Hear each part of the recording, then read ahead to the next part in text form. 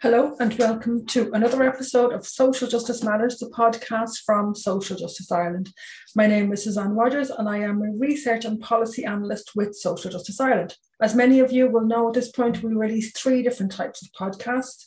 We have our seminar series where we provide opportunities to listen back to some of the most important presentations of past events. We have our 10-minute lesson series, in which we aim to educate and inform listeners on particular areas of policy, giving a brief overview in around the 8 to 15 minutes and really hitting on the key points that we think people need to know. And then we have our interview series where we chat to experts on a wide range of policy areas. And this week is one of those. So we are joined by a returning guest, Eddie Darcy. Eddie has a lifetime of youth work under his belt and is currently lecturing in Dundalk IT as part of their Honours Youth Work programme. He chats to me about the changes he has witnessed over the span of his career. He discusses why youth work is important and his hopes and concerns for the future. We hope you enjoy it. I suppose first thing, thank you, Eddie, for round two, another conversation with your good self, which I'm very much looking forward to. And this time we're going to talk about youth work. And I suppose my questions are big questions, and they're things like, what is youth work? Why is it important? Okay, well, I suppose, like for me, youth work was something that I grew up with. You know, I was a member of the local boys club, which was run by very, very nice people who were members of the Vincent de Paul, and they weren't from our community. They were people working generally in the civil service, often country people, but they gave up their Saturday night to run this club for us boys. And, you know, we loved it. It was our one organised activity during the week. We couldn't get our heads around why they were coming out to our area to look after us, you know. And we had we always got our hot tea and our biscuits and that, and we said our little prayer because we knew that's what they wanted, you know. But it was a great time for us. And I suppose that led me into youth work because as I was hitting the sort of 16, 17 years of age, they were running out of volunteers. You know, it was that stage where, you know, with no lot, you know, volunteers, I think traditionally come from people coming up to work in the service or work as a teacher in Dublin and be told by their mother, get involved in the Vincent de Paul or the Legion of Mary, it'll be good for you. So I ended up with a couple of me mates and me two brothers taking on the club at a very young age. And, you know, it became our club, which was great. And it was great the way it was. But it led me into this area called youth work. And obviously I realized that there were full-time youth workers and there were others, you know. So I ended up working as a part-time youth worker at a very young age while I was studying in college.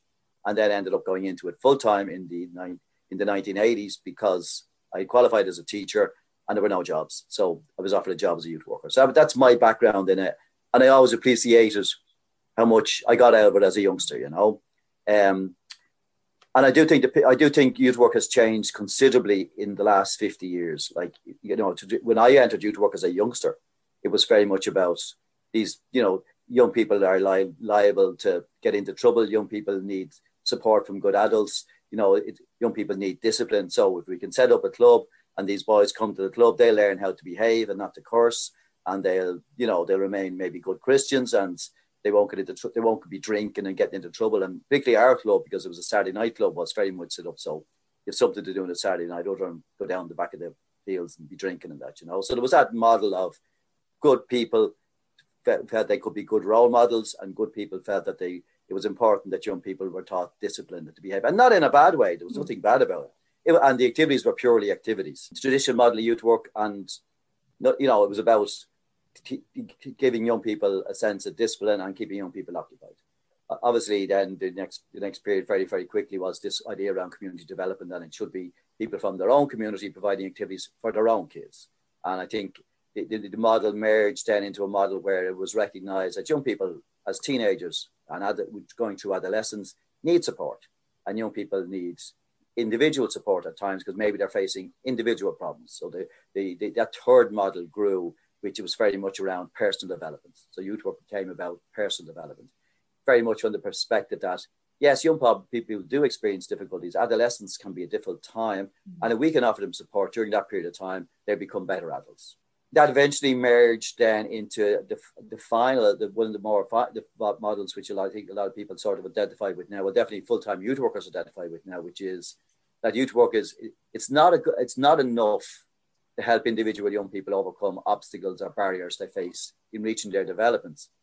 What's more important is enabling, I suppose, enabling those young people and informing those young people about the barriers they face. And I suppose involving them in challenging those barriers, but also challenging those barriers as a youth worker yourself, because obviously you're on the ground, you see the difficulties young people face, so you have a responsibility to challenge those difficulties, whether the difficulties are to do with discrimination or to do with racism or to do with poverty or to do with exclusion or to do with, marginalization. It doesn't matter. If there are obstacles in the way, young people that are reducing their opportunities and reducing the chance that they're reaching their potential, youth work is about challenging that. And that's sort of the model that I've always advocated for myself, and I've always tried to operate at the two levels: on the ground, working with young people facing difficulties, but also at a more national level, raising those issues and challenging, at a governmental level, challenging the issues that the young people we work with are facing on an everyday basis.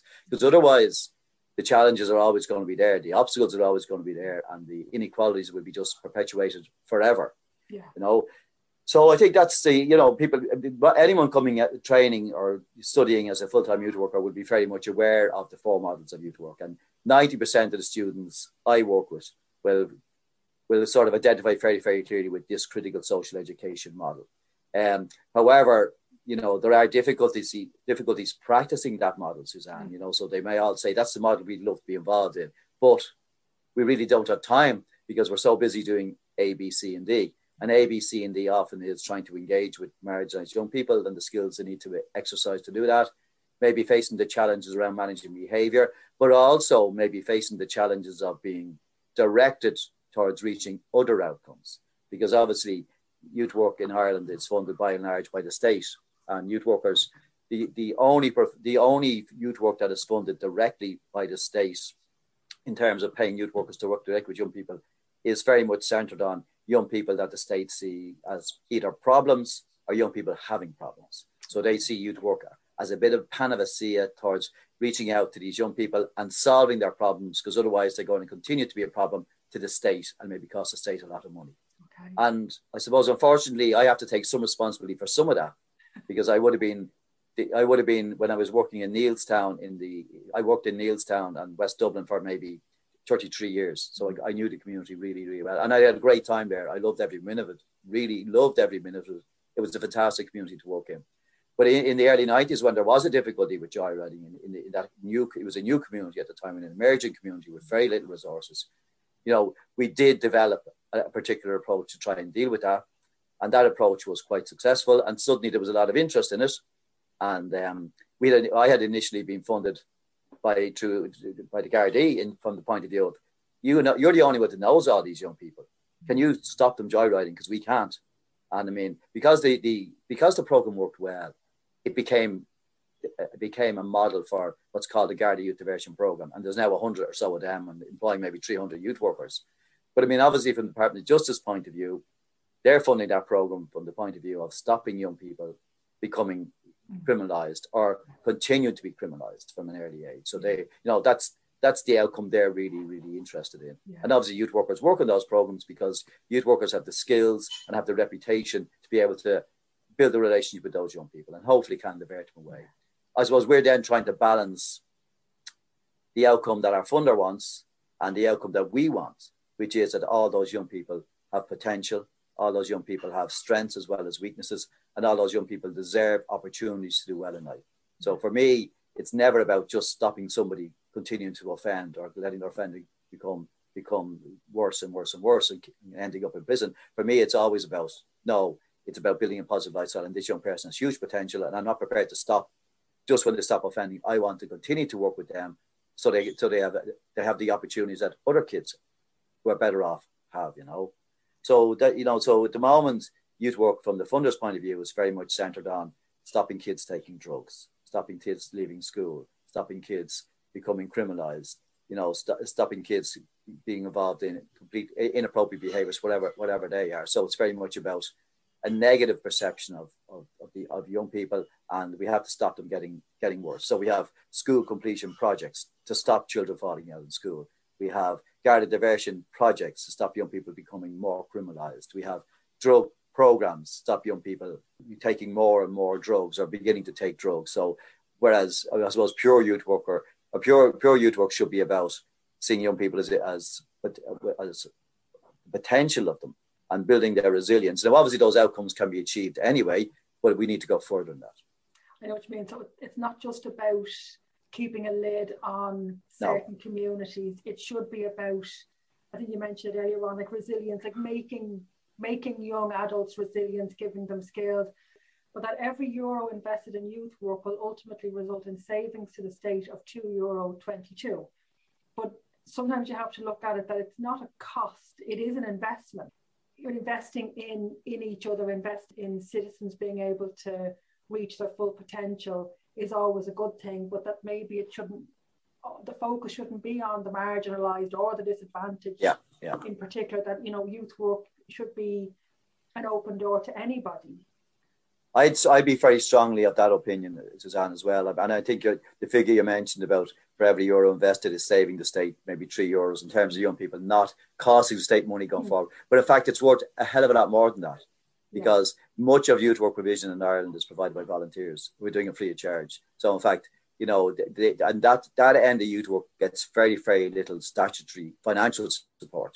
But every weekend or every week, there are literally thousands of volunteers running youth clubs or young men's groups or young women's groups or children's groups, or they're in the uniformed organization, run the Scouts and the Cubs, thousands of them every year, providing worthwhile activity for young people. So, I mean, for me, I'm not sure if that's really, really valued by the state. And I am concerned that, particularly with our education system becoming more and more focused on academic achievements, that the space for broader education is disappearing. And I see youth work as really should be involved more and more in that. So, I mean, for me, youth work should be a process that every young person should have access to. And they should have access to good quality youth work, not just an opportunity to go down to the parish hall and play table tennis or play pool, but involved in a much, much broader development education type approach, which is enabling them to explore issues that they face or their community faces here in Ireland, or that other communities in Ireland face, but also giving them an opportunity to explore some of the international questions that are out there, whether that's to do with climate change or to do with migrants or to do with, unemployment or to do with poverty, or why does nobody in my block of flats ever go to college? Looking at those issues. And I think that's really, really important, because it is getting young people to think about inequality and to think about their own situation. I'm talking about both young people who have privilege and young people who don't have privilege, because I think if we're going to create a better society, those questions need to be asked of everybody. And I could list a lot of really good examples of small youth projects doing really, really well and helping young people explore those issues. I was one of the judges on the Garda Youth Awards last year. And the Garda Youth Awards are nothing to do with young people in trouble. They're just rewarding young people who contribute either individually or as a group to their community. And one of the projects that really influenced me and really impressed me was a group coming from Granard, where the leaders tried to give the young people a very short, sharp experience of what it would like to be a refugee. And it was a really good piece of youth work, because the youngsters thought they were heading off for a nice weekend in a lovely hostel and brought their hair dryers and their laptops and their mobile phones. And then suddenly they were stopped and made get off the bus and told they had to only take what they could carry, and they had to live under canvas just for the night. And they suddenly realized that no electricity, can't use my phone, can't plug in my hair dryer, can't plug in my curling tongs, and they realized that those situations, you should be taking warm clothes and blankets and water, but it got those kids really thinking about, what is it like to be thrown out of your home? What is it like to be put in a fearful situation? A fantastic learning experience, for those kids. And those kids went back to their town and welcomed in Syrian families and set up a program to ensure that the Syrian children who moved into their area were welcomed. I just think that was a fantastic experience for the teenagers involved, but it also led to them being involved in a piece of real action, which was welcoming in refugees from a war-torn country. Now you compare that to maybe other towns where there were pickets against families coming in. I think the teenagers in that town were very influential in the whole town welcoming those youngsters in. I could maybe list a whole range of other experience. Projects I'm familiar with in the Southwest Inner City from two communities that are really struggle in terms of marginalisation and poverty, and teenagers from Bluebell and teenagers from the Fatima area went on an exchange with young people in the Lebanon, young people who are Palestinian refugees. Now that is a fantastic learning opportunity, you know. And obviously they could identify their marginalisation within their own community, but they're seeing it on a completely different scale in the Lebanon. A piece of very, very brave youth work, because you are bringing young people into a country that's extremely, chaotic. Another youth project I'm aware of in Poppentry, young people from that youth project travelled to Haiti after the earthquake there a number of years ago. And that had, not only did it have an impact on the small group of young people who travelled, but the conversations they had with other young people when they came back, absolutely wonderful piece of youth work, you know. So for me, yes, there are many examples of fantastic youth work out there, but the trouble is too few young people have opportunities to engage in real high quality youth work because of the lack of investment in it. You know? Even that piece about privilege, I have a teenage son in secondary school, and they did a piece on privilege in the classroom. So they all had to line up against the back wall, and they each took a step forward. Yeah, the privilege walk. I've seen Lynn Rand do it in Trinity College. Really good one. So questions like, you know, is there a parent at home to help with homework? Do you have to look after siblings? And I think my child got quite close to the top of the room. That opened up that conversation and a realization that, you know, he's white, he's Western, his parents are both native English speakers. Sure. And his mother's highly educated, which is a key factor, you know. Really is. Well, you know. Yeah, because in the development of language skills, I think as well. Like the more you talk to your little kid, you know, just even in terms of the amount of words that they have and stuff like that.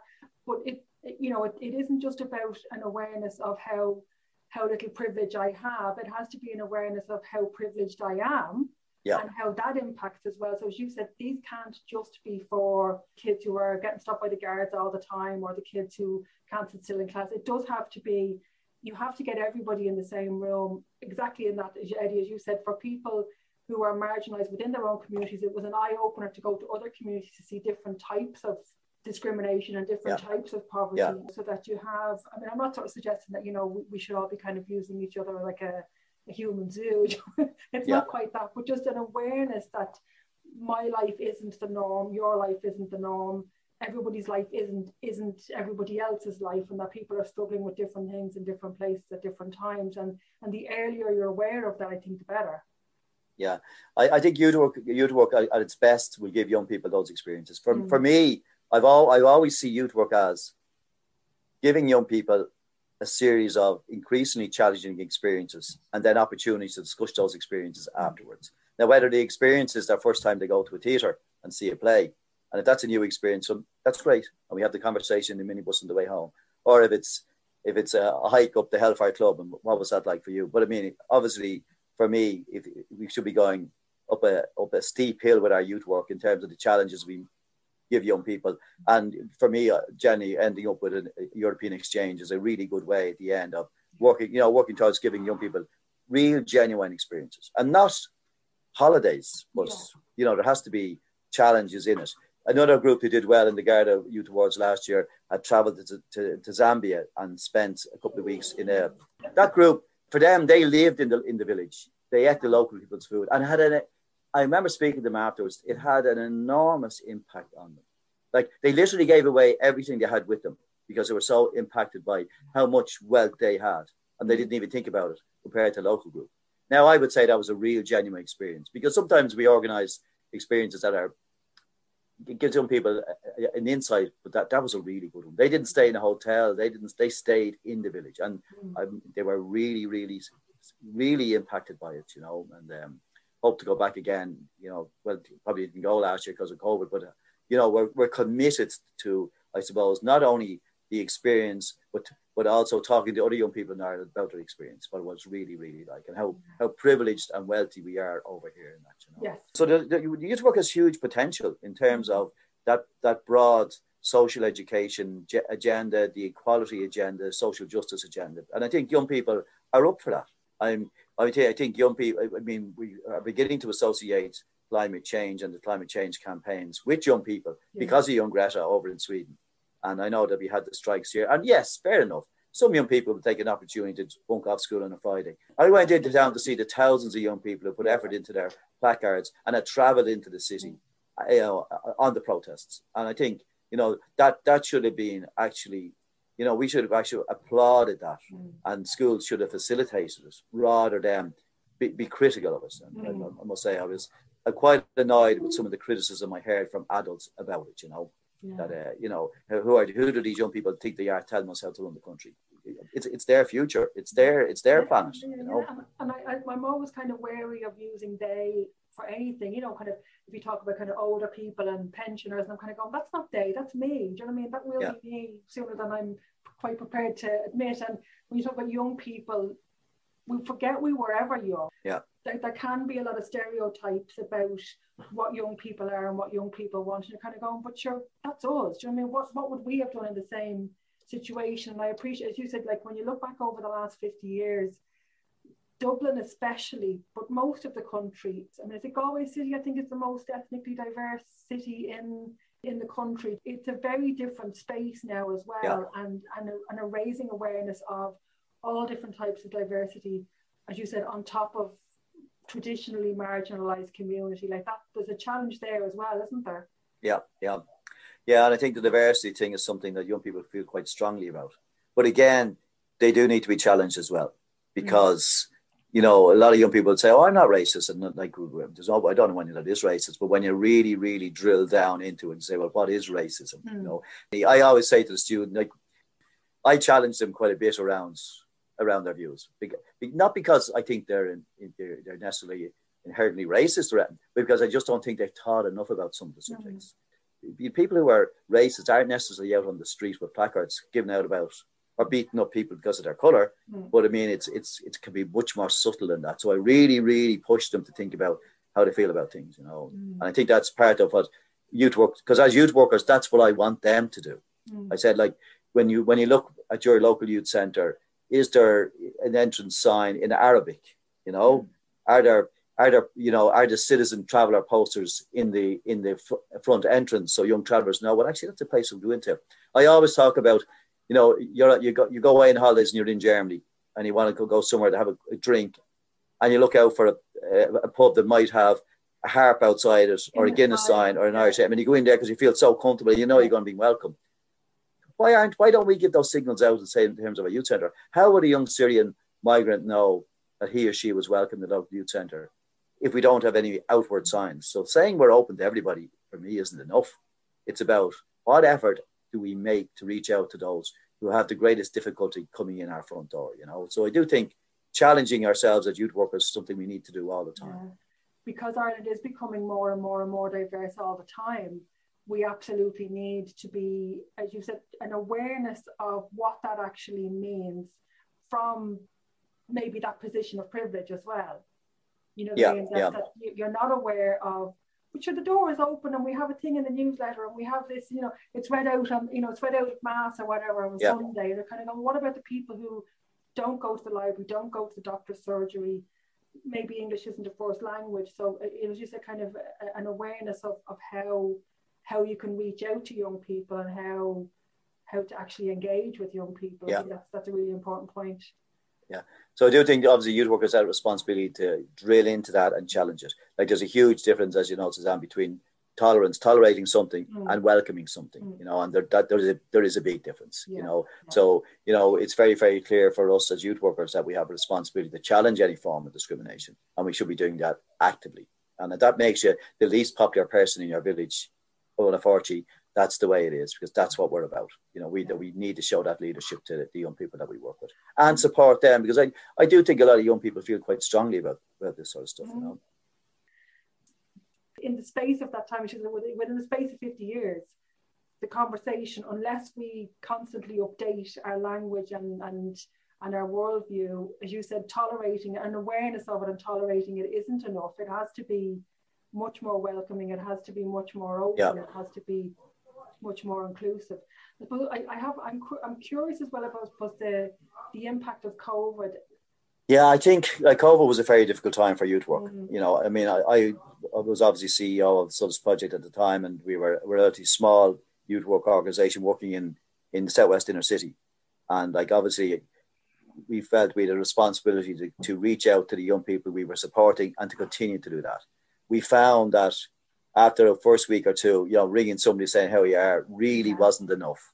And even the Zoom calls, yes, some people responded, but many others didn't.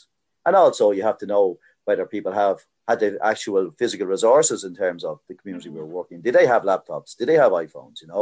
So we, I suppose, ourselves and some other youth organizations definitely looked to put feet back on the street. In other words, we needed to be on the street. We couldn't have people in buildings. We couldn't meet people in groups, but we could knock on their front door and talk to them in the front garden. We could knock around to a block of flats and talk to them in the courtyards, and that's what we did. And in some ways that wasn't a bad thing, because it did put a lot of youth workers back on the street doing very, very basic street youth work. And a lot of them have continued that. But then for other young people and for other youth organizations, that just wasn't possible. So many young people have lost out on 2 years of support. Like the local scout troop couldn't meet for 2 years. The local Girl Guides troop couldn't meet for 2 years, because you couldn't have young people indoors and that, But for us, it also brought home an issue around equality as well. I mean, many of the flats now in the inner city, they're tiny, and, you might have one sort of sitting room and then a couple of small bedrooms and an absolutely tiny kitchen. Like if there are 4 or 5 teenagers living in that flat, there is literally no space, and they don't have gardens. So it's okay for people to say, okay, you can socialize in your garden, you can have a few friends over in your garden, or it's important that you're out in fresh air the whole time. If you don't have any private outdoor space, well, that's an impossibility. So not everybody has the luxury of private outdoor space. So I think fairly early on, a lot of youngsters and a lot of children quickly began to use more public outdoor space, which was, and I think once they stayed within the flat complexes, there wasn't too much said about it. But I mean, we felt we needed to be in that space as well, But I know structured activities and structured programs really, really struggled. And I think a lot of young people lost out because of that. And also young people that were struggling with the education system because of the fact that it was online. And there would have been quite a few young people who struggled with that. They've lost out on that. And I think youth work is only just beginning to pick up the pieces around that. So let's look at the youngsters who haven't gone back to school. Those who should be in 5th year now, or should be in 6th year now, or didn't do their junior cert 2 years ago because they just lost touch with the school. There's a huge amount of picking up to be done now to ensure those youngsters get some sort of support and find some way back into the education system, And the formal academic requirements for employment haven't changed. And I don't know whether there should be a bit more flexibility to cope with the groups maybe who didn't achieve. I know those who did their Leaving Cert were given a huge amount of flexibility in terms of how they did it and in terms of how they were marked. But what about the cohort who didn't submit anything and couldn't submit anything? And what about the cohort who actually didn't even do their junior cert and have dropped out? Have they lost out forever now? They're like, their chances of getting good quality employment, that's good. They're really, really going to struggle, unless we can get back into some forming of training and education, So I worry about that cohort, and it's not a tiny cohort, Because that's the thing. In that other report that I was cutting bits and pieces out of, it says here, the report finds the proportion of young Irish people who are the NEETs, not in employment, education or training, is amongst the highest in the EU, but that Ireland has the highest proportion of involvement in youth clubs or organisations. As you said, that's where those kids are getting hopefully picked up, and that's where they're getting the supports. And education is linked with access to employment. Education is linked with lifelong employment. Education then is linked with kind of poverty levels and all of that. So I mean, if at 15 with no junior cert, you'll get a job doing something, do you know what I mean? But when you're 55 with no junior cert. Yeah, I have to agree with you, Suzanne. And like one of the projects Solus Project has is a small little wood turning workshop. And we take in young people who don't have a junior cert and have dropped out of school very early. And some of them are very, very talented, and some of them are in fact gifted with their hands. Yeah. Now they come in thinking they're becoming wood turners, and they do learn how to wood turn, and some of them are very good at it. But really, we're concentrating more on the soft skills, getting in every day, being able to take instruction, being able to follow, be able to follow through an order, be able to go out and sell whatever we produce and that, and some of them have done very well. But I do have issues with the fact that many of them can't become apprentices because they don't have a junior cert. Right. And because they've had such bad experiences of formal education system, you know, getting them to go back to formal education is a big no-no for many of them. And I really can't get my head around an education system where, you know, as an adult learner at 23, you could actually go to university without having done your leaving cert because you're now a mature learner. Yeah. But as an adult of 20 or 21 or 23, you can't become an apprentice chippy, even though you've got good life experience in the last 5 years because you don't have a junior cert. Now, I really don't. I can't get my head around that. You know, I really can't because surely the stuff you learn on your junior cert is, to a large extent, irrelevant to becoming a good chippy or a good plumber or whatever, you know. So there's no, whereas we have this idea that, yes, it's really good for people to be able to go back to education, and I'm fully in favour of the mature student process. I can't understand why it doesn't work for certain categories of people, you know. So these young men could actually go on and do a Bachelor's of Arts or do a HDip and become a teacher, but they can't become a chippy or they can't become a plumber, you know. So I just think that we need to have a bit more flexibility and a bit more leeway, you know. Yeah. So it's going back and having a look at that. Well, it's to do with doing away with some of these formal academic requirements that are not particularly relevant to the particular trade that they're going into. Yeah, because as you said, it's about, I think a lot of it is about learning how to learn. That's a lot of education system is learning how to learn. Yeah, and I fully accept the fact that you need to be able to do basic maths and you need to be able to measure and you need to be able to, these lads can do all that. Yeah. You know, you say to them, okay, an order in for a set of bowls, the bowls have to be a certain diameter, they understand all that. They can do that. Okay, but they mightn't necessarily have done algebra and geometry in their junior cert, but how relevant is a lot of that, you know. And I'm not knocking the trades, and I'm not knocking. I just believe that there needs to be more flexible pathways for those that haven't done well in the formal education system. And as you say, with the cohort who have struggled now for the last 2 years because of COVID, we can't be denying them any opportunities because what happened to their formal education system. No. And I do think youth work will be asked to pick a lot of them up, and I have no difficulty with that. That's part of our job. But I don't want there to be additional barriers placed in those young people's ways. Yeah, I know what you mean. And again, that report there says that I think it's about 383,000 young people benefit from programs and, you know, from being involved in youth work. I mean, that's a sizable chunk of young people that are getting, as you said, whatever they need. Do you know what I mean? Like sometimes that you don't even have there's no preconception of what, well, young people need this or young people need that. It's about meeting people where they are and then trying to figure out, as you said, and that flexibility as well must be key when it comes to working with people as individuals. Yeah. But I mean, unfortunately for a lot of youth workers it's sitting down with young people and, you know, we are recognizing the statutory barriers that are placed in their ways. And much of our energy is actually used up in helping young people overcome barriers that shouldn't be there in the first place. Okay. You know, so, you know, the challenge of supporting a young person from a fairly marginalized community to access third level education is enormous because it's the system, the formal education system is so unequal, you know.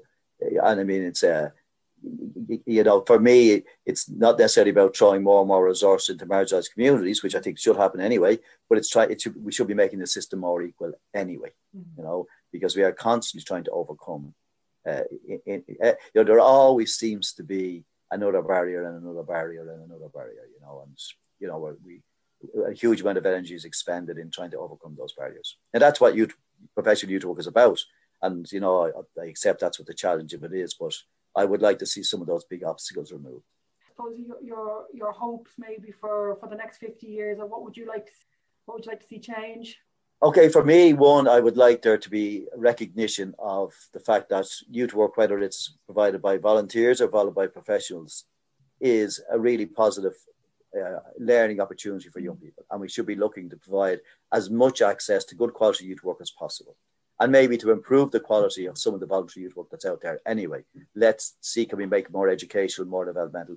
But to do that, youth organisations need funding in terms of the training and support they can give volunteers. The second thing then would be, I would hope that professional youth worker doesn't become over-identified only with problem kids. Yeah. That we need to bridge that gap between broad-based youth work and very, very specific targeted youth work. And for me, the ideal model would have been a model that I operated in Neilstown, and I know a lot of other youth projects try to operate as well, where the specialised target groups are actually immersed in a more broad stream project. So that the youth centre will have its youth theatre for kids interested in theatre. It'll have its dance classes. It'll have its young women's groups. It'll also have its Garda Diversion project, but it'll be anonymous within the broader thing. So young people that aren't necessarily further labelled because they're attending a Garda project or they're attending a drugs project. For me, ideally, they should be operating out of a broad-based service in which young people can actually move into different groups, but also that we eliminate the damaging impact of labelling. So, I mean, my fear would be that the local youth service, professional youth service, would be the place where the only kids who go there are kids with serious problems. And that, because I think will have an impact both in terms of getting those kids to attend, but also have an impact in terms of those kids identifying themselves as, in some way, as deviant. You know, so I am really concerned about that because so much of the funding has gone in that direction. Okay. And I mean, I know why it's gone there. It's gone there because many of the statutory side, particularly the Department of Justice, which has been very good in terms of its funding, I recognise that youth workers have a unique relationship with young people and can get young people to come along and get involved in the programme purely on a voluntary basis, which is a wonderful thing and keeps the power with the young person. They can leave when they like. You know, there's no punishment involved in leaving a youth project. But I mean, my concern would be we will lose the magic of that. We will lose the ability to attract young people in. We will lose the trust in relationship we have, not only with young people, but with parents, families and communities, that we will lose that because we become over-identified with KPIs, with a justice or drugs support system. You know, in other words, that's not really a youth project. That's a drugs model. That's a drug project, or that's a justice project. You know, and so I'm terrified for the future generation youth workers that we will lose that, and we being able to go into a community with a big label on the back of your back of your hoodie as a youth worker. That's a great label to carry in there, because everybody recognizes the term as a positive term, something good, something nice. And, you know, youth workers are people that you can trust. They're not like probation officers or social workers or teachers, because they can all punish us in some way. So youth workers are people you can trust because they're on our side of the fence. That's a fantastic label to have. It makes our work so easy because people want your support. People want to engage with you, you know. If you're good, they do. They really do. Yeah. So once you establish yourself in a community for 2 or 3 years and people recognize that you're a trustworthy person, you'll have absolutely no difficulty recruiting young people into your programs. You'll have no difficulty getting young people to engage with you. But I'm terrified we will lose the positive image of youth work in communities because we become over-identified with agencies or as an agency that only works with young people that are, in the eyes of the state, deviant, you know. Yeah. I mean, you know, I suppose all you can do is keep doing what you do, Eddie. And so I like that bridge between that volunteerism and the local youth club and professional youth. I want that bridge to be maintained. I actually want that bridge to be the two components become one and become immersed, you know. And I do think there needs to be continuous investment in high quality buildings, and you know, so because young people do need space to be in. And society tends to push young people out of public space because I think society in general is afraid of young people. That's something we have to get over. We're afraid of them because they can be noisy, they could be aggressive, or because they're young people. You know, I mean, if you saw a group of, you know, elderly gentlemen sitting outside the pub chatting and having a smoke, you won't cross the road to go by them. No. But if there's a group of 15, 16-year-old teenagers hanging around the street corner, there'll be many adults who will cross the street so they don't have to walk right beside them because they're afraid of something they might say or something they might do. There was a fantastic ad I used to use as part of my training in on television. It was actually an insurance ad, but you didn't know. The ad shows a woman struggling with her messages to go out to her car, and 2 or 3 young people walking down the street towards her, and you see her purse dropping out of the box she's carrying her groceries in, and you see a young person reaching down, you know, to grab it, and then the ad stops, you know. And everyone is presuming the youngster is robbing the money, you know, and the ad is going to be about be very careful how you carry your purse. But in fact, when the ad continues, you see the young person handing her back the purse, you know, and the ad was something about, you know, life is not always what it seems to be. Now, the ad was nothing to do with to robbing her, but I just thought it was a great ad because the presumption was the youngster was going to rob the purse, you know. So we need to avoid we have that in our own head at times. We do see young people, society sees young people as a bit of a threat and a bit of a threat to be controlled. But I think we should be seeing them as an opportunity and the future, you know, and promoting them. But obviously they need support and they need to be challenged as well. Brilliant. Thank you, Eddie. That's fabulous. I think that's, again, I always like to end on a high note if I can. Good. We went with a hopeful note, I think. Thank you for listening to this podcast. We hope you found it useful. And if you have any ideas for future podcasts, conversations that you'd like us to have, please feel free to email us at secretary@socialjustice.ie with your suggestions. Until next time, stay safe.